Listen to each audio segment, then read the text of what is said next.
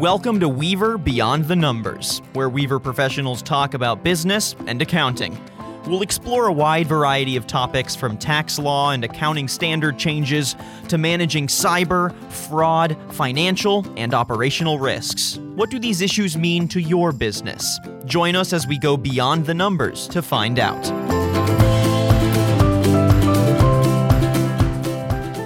Welcome to another episode of Weaver Beyond the Numbers. I'm your host, Shelby Skirhawk.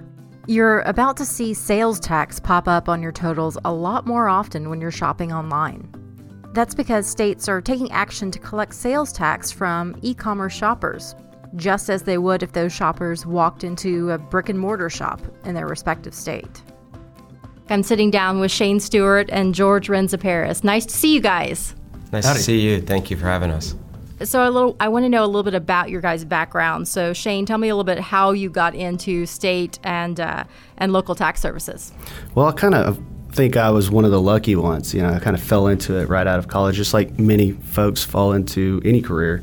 I went to Texas A&M University. Whoop. The firm that recruited me recruited heavily out of A&M, and sales tax, state and local tax is where I fell into. So I think the question really is how did I get focused in it? I'm a big dreamer. I like to achieve things. I like to fish.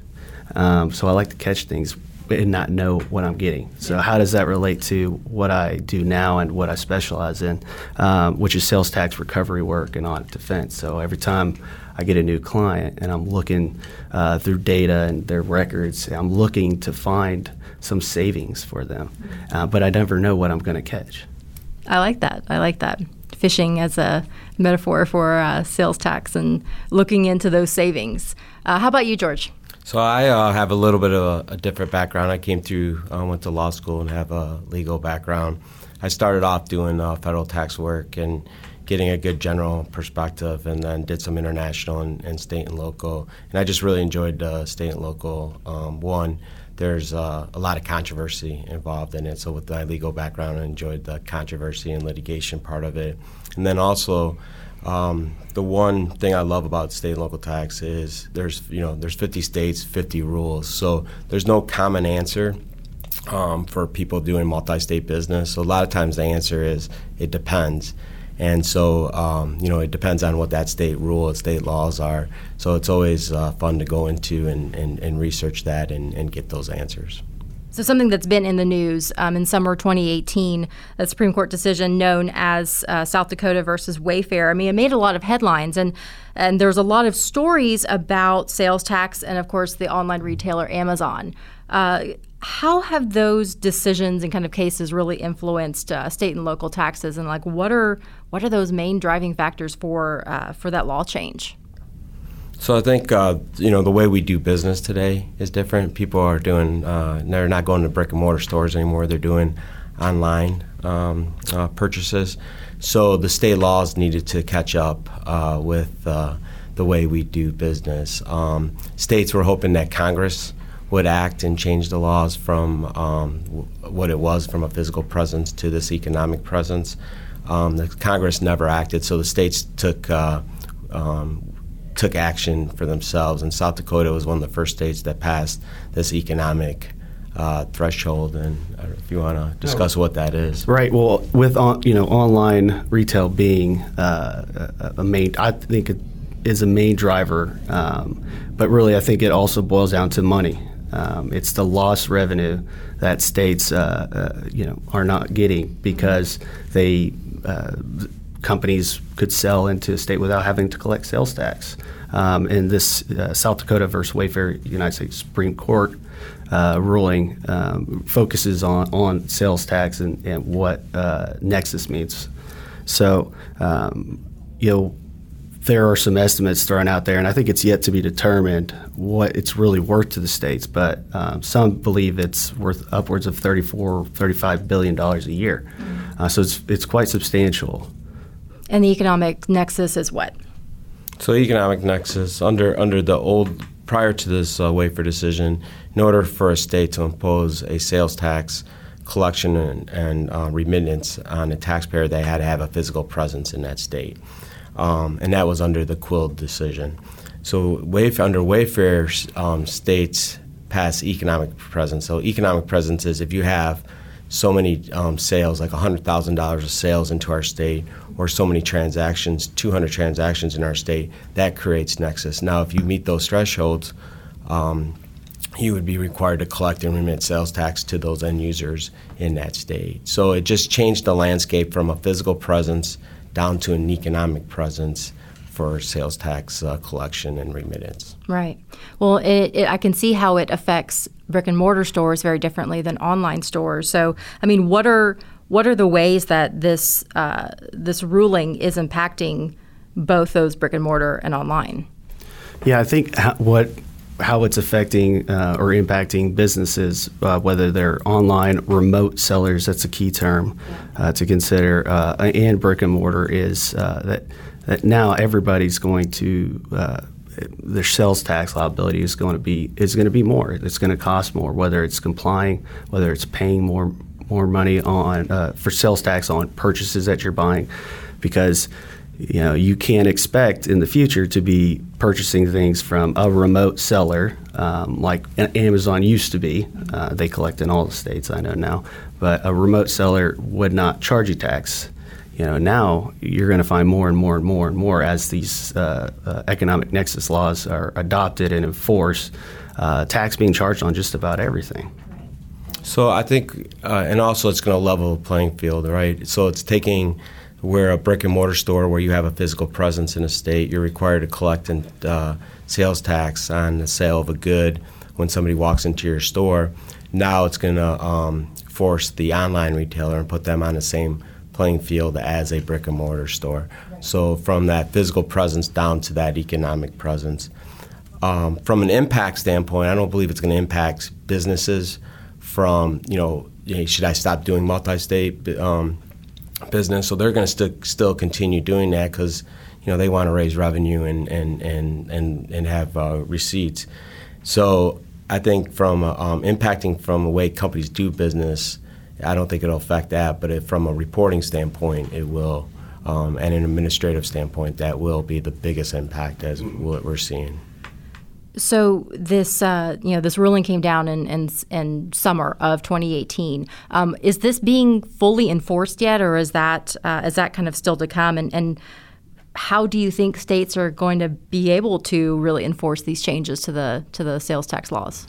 So Georgia and I were talking about this earlier too. The answer to how are states or when are states going to, or are they enforcing now? I would say no, but caveat that they are able to enforce. They have enforcement dates that are effective for all these laws that have been passed, and more are getting passed, and more dates are getting reached.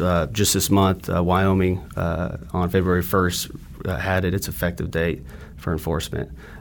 Where I think we're going to see the enforcement start to take place is in a couple of years. Right now, for the states, what do they have to gain from attempting to enforce or audit or do things to determine if you have a liability because you weren't in compliance? There's only been a few months that have gone past, so the liability is likely not very large. But in a couple of years from now, if clients or companies and businesses have not got into compliance, and states are going to start looking for those companies. And I think, one question we get a lot is from our clients is how are they going to catch us? So how is South Dakota going to catch a company in Texas selling to customers in South Dakota? So the way they're going to do that is one is, South Dakota does an audit of that person or that taxpayer in South Dakota. They're going to ask for either a vendor list or customer list. And so from there, they'll get our information, of the company here in Texas. A Nexus questionnaire will come out where South Dakota will send that to the Texas taxpayer, have them answer questions. So, hey, do you have more than 100,000 of sales to customers in South Dakota? Do you have more than 200 transactions? So that's the way that they will enforce this, and that's how taxpayers will get caught. And also, Department of Revenues, like you and I, we sit down and do internet searches. They'll do the same thing and search for companies located outside their state that sell into their state. just going through websites and internet searches. Yeah, I mean, we know that the states, the Department of Revenues, the tax commissions, they are beefing up their staff in this area for the future of enforcing it. So this is like I said, this is worth a lot of money to the states, and so they're investing as well, making sure that they can enforce it. Well, and this whole process sounds very labor intensive, and it's something that requires a lot of manpower. How is technology and data analytics and AI, like how is that changing some of the landscape for taxation?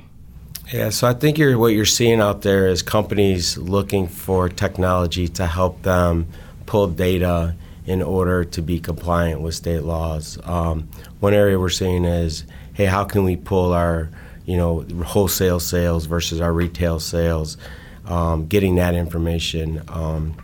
If we have sales to a state and we're just selling it to somebody who's going to resell it, we got to make sure we get resale certificates. So getting that technology and making sure we're gathering that information from our customers and making sure our files are complete if we were to get audited. And so that's where I think you're going to see a push in the technology area or AI for companies to be compliant with not only state laws, but I think you're seeing it all in the tax area. Yeah, and from a company perspective, with having to comply with all these new states. So, say you were a Texas-based company selling in 30 states, and now you have Nexus in all these different states. 20 years ago, we didn't have the technology to help us efficiently manage these compliance burden. And we do today. We have technology that we can automate a lot of the processes, that we don't need to hire a 20-person team to just manage this compliance. You could do it with relatively few people with some technology solutions, and or outsource it to service providers who have invested on their own to do the same thing for their clients. There's many options, but technology, I believe, is making things more efficient, easier to comply. It's still a burden. It still costs money. There's a cost to everything, but it is becoming a more efficient process. Is it fair to say then that this is, because this legislation or the ruling had just come down, that's going to be, this technology is kind of emerging? These processes are not in place yet, and that's where people are ramping up right now to try to be able to capture those dollars and make this enforcement a reasonable ability to be able to, right? Yeah, I think as we're going through this and trying to understand how states will enforce these laws, and how companies will comply with these laws, I think that right now the biggest impact is having them understand what these laws are. And if they're able to understand that, then we can get them in compliance. There's different information that we need. For example, some states say you got to have 100,000 of gross sales. Some states say it's 100,000 of retail sales. So we have to be able to, the clients will have to be able to go in and give us information of retail sales versus wholesale sales, and getting that breakdown of information. So I think as technology moves forward, and as people understand how this will impact them and understand how these states will enforce it, I think will better help them in the future. Well, and so that seems to be the thing, is that what companies can do right now, because that's probably the question you get most. Like, what do I need to do to prepare right now for this coming down the pipeline? So, what would you say? Well, one, every company needs to get educated on what this is, what this means, and how does it affect their business? And so I think that's the question you got. But first is just getting educated on this, because this is the new rule or law of the land, right? For the last 65, 75 years, we've been operating under this physical presence Nexus standard, and the rules have changed. And so if you're not educating yourself on how this could impact their business, that's the first thing. The second thing is then considering how it's going to affect what do I need to do. that might take a little bit more experience and a little bit more knowledge, from an outside consultant or inside to help really lay out a roadmap for you. And our firm has invested in technology. We're getting into the sales tax compliance and trying to help our clients be able to do this, file these sales tax returns. They may not have the manpower inside to prepare returns, get them filed on a monthly, quarterly basis. So we, as a firm, have invested in software, so we are able to now help our clients prepare and file sales tax reports. So based on these laws, some clients only file Texas now. They may be filing in 25 or 30 states. So just that burden for them, for us to take on that burden for them, has give them a lot of taking away that anxiety for them. Right. Yep. And just to add, I would say consider, one, get educated. Two, determine where you need to file. Right. So if you've determined you have nexus in all these states, you got to get registered. Okay. If you have 30 states, you got to fill out 30 different applications. There's not really a streamlined way. There's a streamlined way for some states, but every state has a different question, that they need information on. Then you got to consider, do I need to register with the Secretary of State? Then let's say you get registered in all these states. Now, how do I manage all the different rates? Because every state has a different rate. Is my product taxable or not? If it is taxable, then managing the rates, and is my current accounting systems set up to be able to automatically charge sales tax on these sales to my clients? Okay, so then now you got that set up. You got to think, well, I might need a technology solution, a tax technology solution that pushes information for the sales, for the point of sale, to get those rates right, then collect the tax. And that's where I think that's where we come in, or in-house, is now taking the information, the data from all the collections, and putting it on a return and remitting it to the state. So there's a lot of different considerations. One, just getting educated first. Okay, so say I'm a small business owner and I do some online commerce, and you're telling me, okay, so I've been filing in Texas, but now I might be filing in 30 other states. Talk me off the cliff, or talk me off the edge as far as what's going to happen. I mean, how can I just best prepare myself and understand what the landscape is going to be for sales tax, and understanding all of that? Well, to understand, it's going to be a new norm. And so to be able to sit down and educate you and have you understand that. And then us to understand, what are those sales? Are they retail sales? Are they wholesale sales? Making sure you're in compliance with it. The other, you're not the only one in this boat, right? Everybody's in the same boat. We're all learning together on how these laws are working out, because it's so brand new. So it's just, I think, communication between us, the clients, and making sure they understand these laws, and if they do have sales, and revisiting that on a yearly basis to make sure they're compliant. Because where we're seeing some issues now is in the due diligence side, where we may have a client, or maybe we have a client purchasing an online retailer, and maybe that online retailer hasn't been compliant with these laws, and so that could cause a deal to just stop in its tracks, and now we don't want to purchase that company because there's too much exposure there or risk involved. So we're all going to have to get compliant with this, and like I think anything else, a couple years down the road, it's just going to be normal, and we'll be all, it's just something new kind of always makes everybody nervous. Right? Yeah, and I would say, to stop you from walking off that cliff for business, I mean, there are different compliance needs, whether you have to abide by labor laws or Texas sales tax laws or anything. It's a part of business, and so you're not selling into those states because you're worried about creating nexus. You're selling those states to make money, and this is just a cost that would be added, but a lot of it's pass-through costs, right? So yes, you have to now get registered and start filing and maybe get some technology to help you manage all that. But a lot of those are one-time costs, and it's a lot of it's pass through. So you're not having to pay sales tax; you're collecting it and then remitting it. Right. So if I can ask you to kind of look into your crystal ball a little bit and looking to the next 12 to 24 months, like what is your advice for companies doing business across state lines? I think one is the be in communication with your tax advisor. Have us take a look at your sales by state on a yearly basis, and just make sure that I think communication is the key, and understanding that business of what you're doing, where you're selling, and how you're selling it.